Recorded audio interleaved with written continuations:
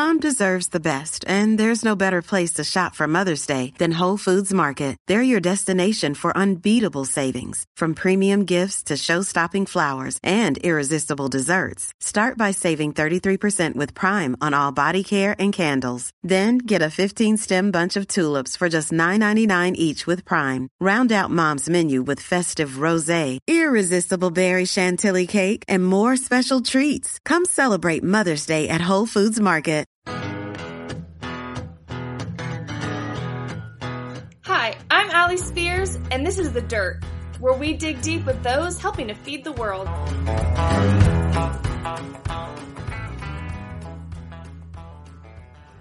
Episode 1, Michelle Martin. Today I have Michelle Martin here that I'm going to be interviewing, and Michelle is from South Texas, I believe, correct? Yes, as far south as you can go.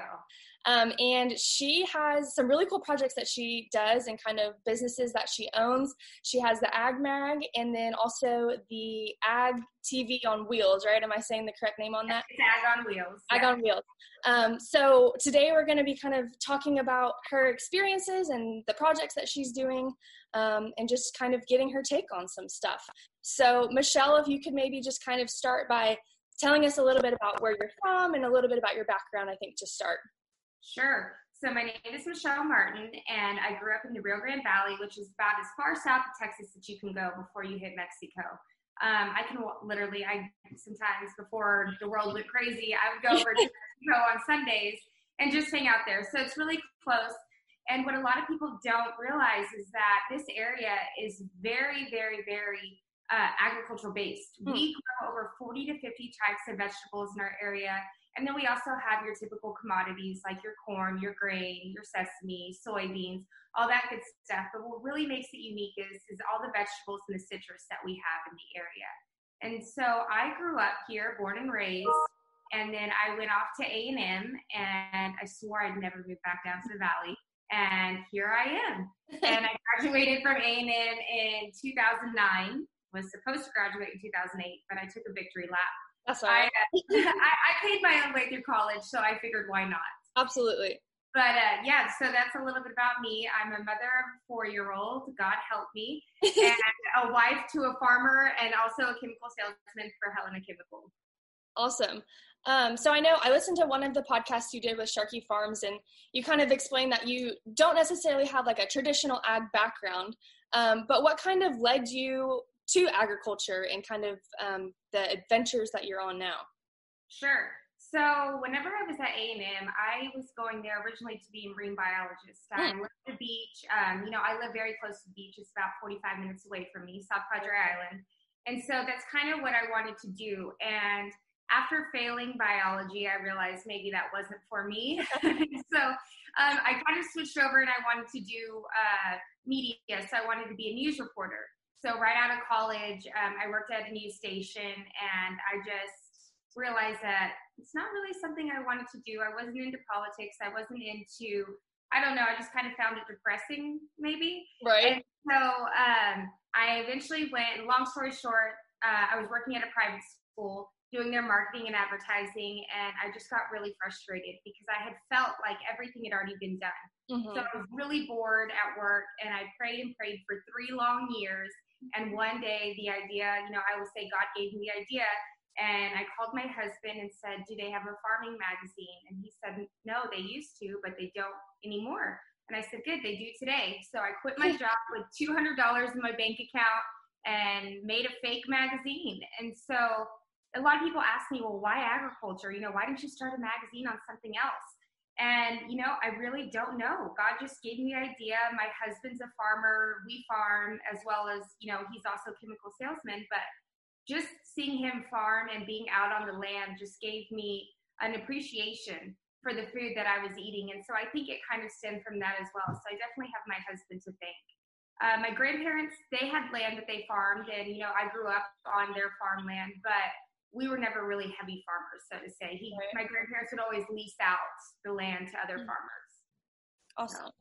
Yeah, that was, I think, one of the craziest things when I kind of heard your story was how, like you said, you didn't have a ton of background in agriculture, but then you kind of came up with this concept, and it was just kind of really amazing to hear about how you thought that was a gap that needed to be filled, and you went for it, especially it's like there's so many opportunities, and I've learned a lot, and I still learn every day, but I've had my magazine for almost 7 years, and I think I'd like to say that I know a lot about ag, and it's all from experience, and it's been probably the best gift that I've ever been given from the big man upstairs. I love it. Absolutely. Well, that's great.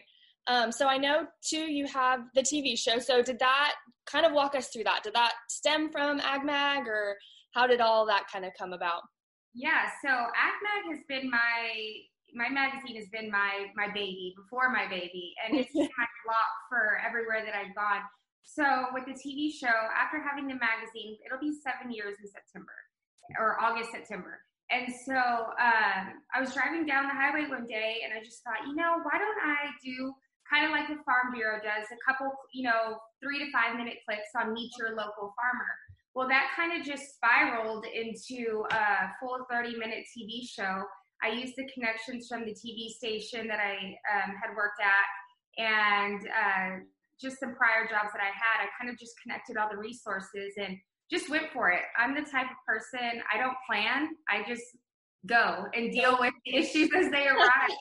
But I feel like that's the best way, because I know that I'm the type of personality that if I plan, I'll never make that initial move. I just kind of got to jump to it. Yeah. So the TV show obviously is on pause because of COVID. And but something that's great that arose from that was a new project that we're working on that's called Farmer Who. Yeah. And that is going to be a project that enables the consumer to be able to know where their food is coming from. So we're connecting the consumer and the producer and putting them together.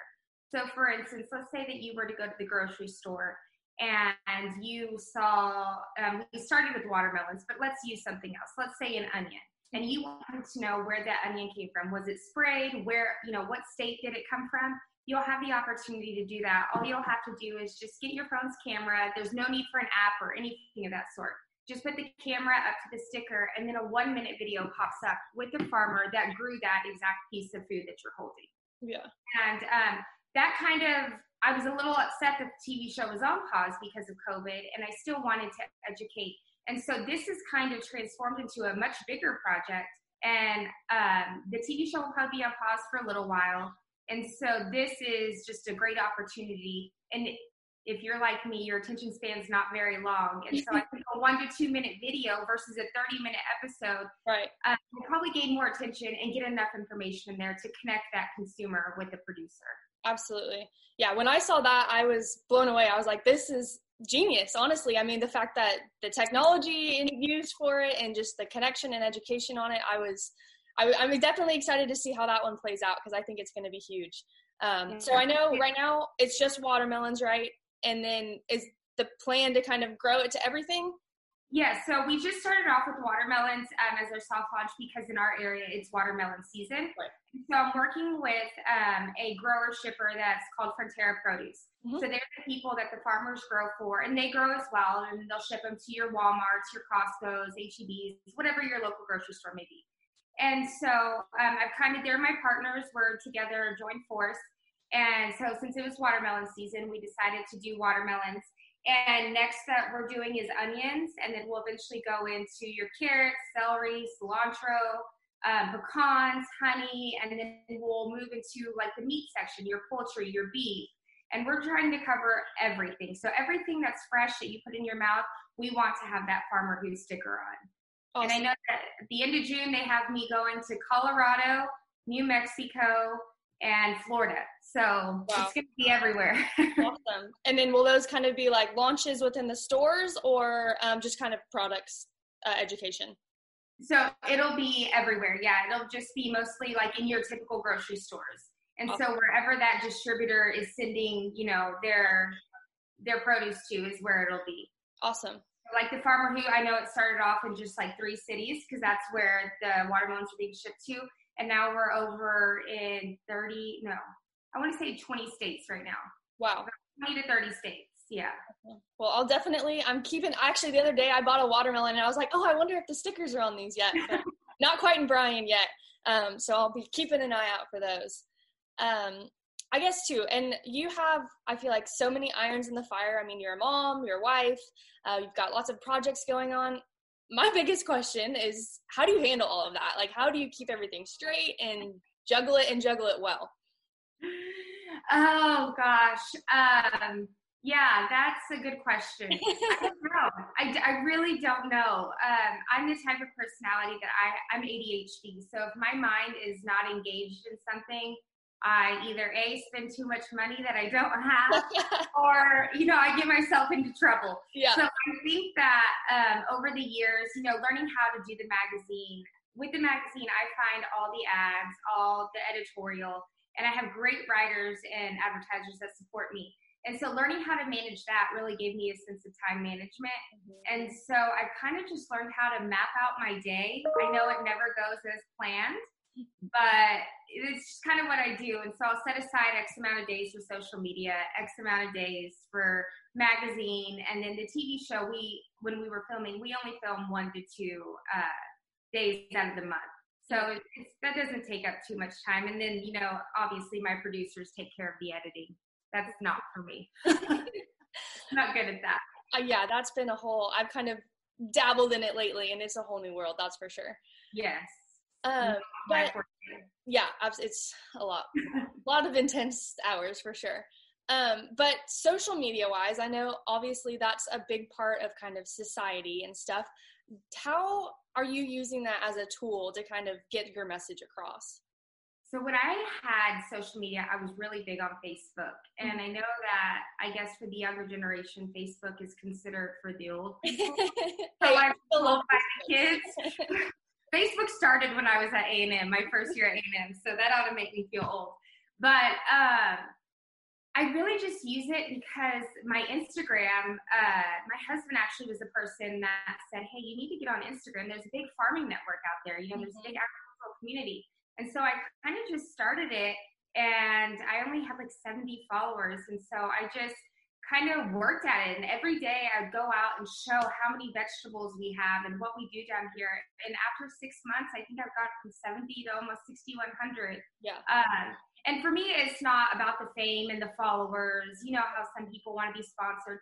That's not my goal. My goal is just to educate, because there are a lot of followers who aren't farmers and they're just there to learn. And so that's my job. And I just use, that simple press the button and let's start a story and make it brief and just show the variety that we have down here. And so that's I'm really big on Instagram. I've neglected Facebook. I need to get better at it. But I just feel like Instagram, there's so many eyes on there. And so that's just kind of how I view social media as a way to get the word out there of everything that we do down here. Mm-hmm. Yeah, and you do an excellent job of really showing the reality of what things are. But I guess too, kind of going off of that, I know you touched on it a little bit before, but what kind of made you want to tell agriculture's story? I just, like I said, with my husband farming, and throughout my magazine, I met so many people and listened to their stories, because every edition of a magazine, I highlight a farmer. And so we call it our featured farmer. And just hearing all the stories, and as the time went by, I mean, it's just amazing how much work it takes to get stuff onto your plate. And I'm so passionate about it, because I hear people and they just have, I don't want to say this in a bad way, but they're clueless. They don't understand. Like, for instance, I did an episode on the sugar mill and how we get table sugar. I had no clue. There was so many little minuscule steps just to get that white powder. That sounds bad, not white powder, but you know what I mean. Yeah. The granulated sugar onto your table. But there's so many steps. And so I'm just passionate at educating people, because farming is dying. And if people don't learn to have some kind of respect for agriculture, we're not going to be around much longer, and we're all going to be naked and hungry. And what are we going to do then? Right.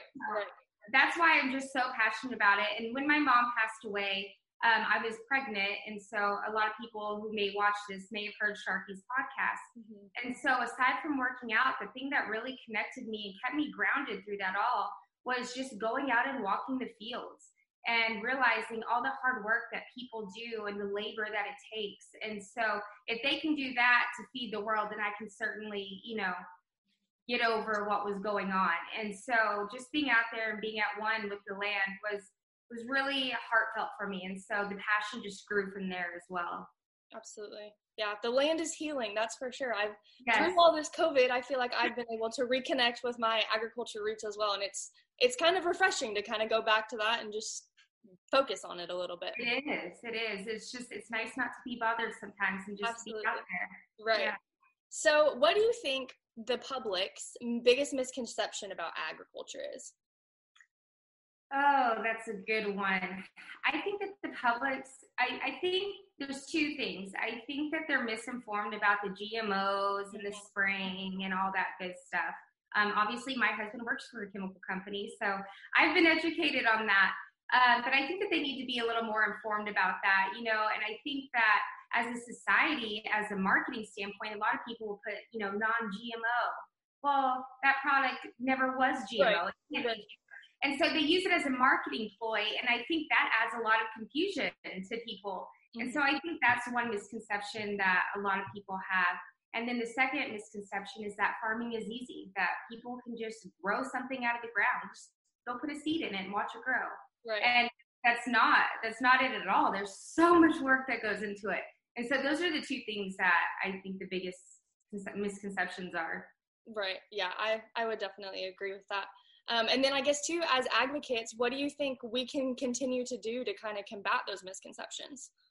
I think, just going out and sharing the farmer's story, going out and showing, an actual harvest, or showing the planting and even showing the spraying. I mean, I show spraying on my Instagram all the time. Crops have to be sprayed, whether they're organic or not, and if they're growing for mass amounts of crops.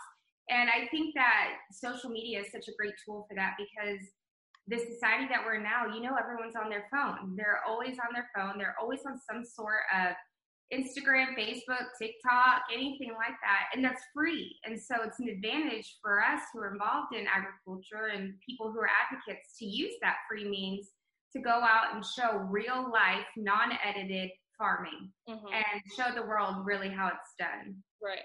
Yeah, absolutely.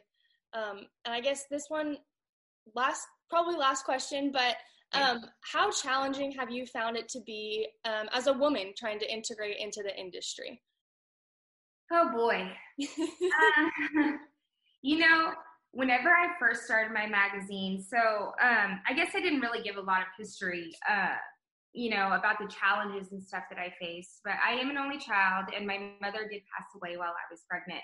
And so in that time, and, having to plan the funeral and everything, because it was just me that was left. And so in that time, I kind of found my backbone, so to say. And so throughout starting the magazine in that time, I realized that I didn't really care what people thought of me, that I was there for a mission, and whether I was male or female. And so when I did start my magazine, there was a little pushback, and, some people and some men were like, oh, well, you didn't grow up on a farm. How are you going to start a farming magazine? You don't know anything. Mm-hmm. And so there was a little hesitation. But I think that as women, if we continue to believe in ourselves and continue to believe in our mission, just keep pushing through. You can't change the way that someone thinks. Only that person can change their thinking. And so if you just keep your eyes on the prize and keep moving forward, I think that as women, we will do a great job, because women are just as capable as men. There's some things men are better at, and there's some things women are better at, yeah. And so I think it's just kind of a give and take thing, and we need to learn how to work together. Absolutely. So any, I guess, last comments or anything you kind of want to throw in, if there's anything that you wanted to kind of say as a public service announcement or anything? I just think that agriculture needs to be heard. A lot of times on social media, we show a lot of things to other farmers because we find it interesting. But I think that we really need to do a better job of reaching out to the consumer that doesn't know anything about agriculture, whether that be through social media, through a magazine, through just conversations with people. I think that if we just continue to educate, that we might be a little bit better off than where we're headed, because we definitely need farming, and we need farmers, and we need advocates. And it's not just the farmer, it's the person that's in the FSA office, it's the harvester. There's all kinds of people who are involved in ag, and it's a big world that needs to be shown. Absolutely. And, God gave us the land, and I think we should just continue on working it. Yep, amen to that. Well, Michelle, I want to thank you, first of all, for taking time out of your day. I know you have a lot going on right now, so thank you for joining us, and I hope that everybody enjoys this interview. I know that I did. Well, thank you very much. I appreciate it. Thanks for tuning in to this episode of The Dirt. Don't forget to follow us on social media at AgChicks, and that the visual version of every episode can be found on YouTube on our AgChicks channel. We'll see y'all next time.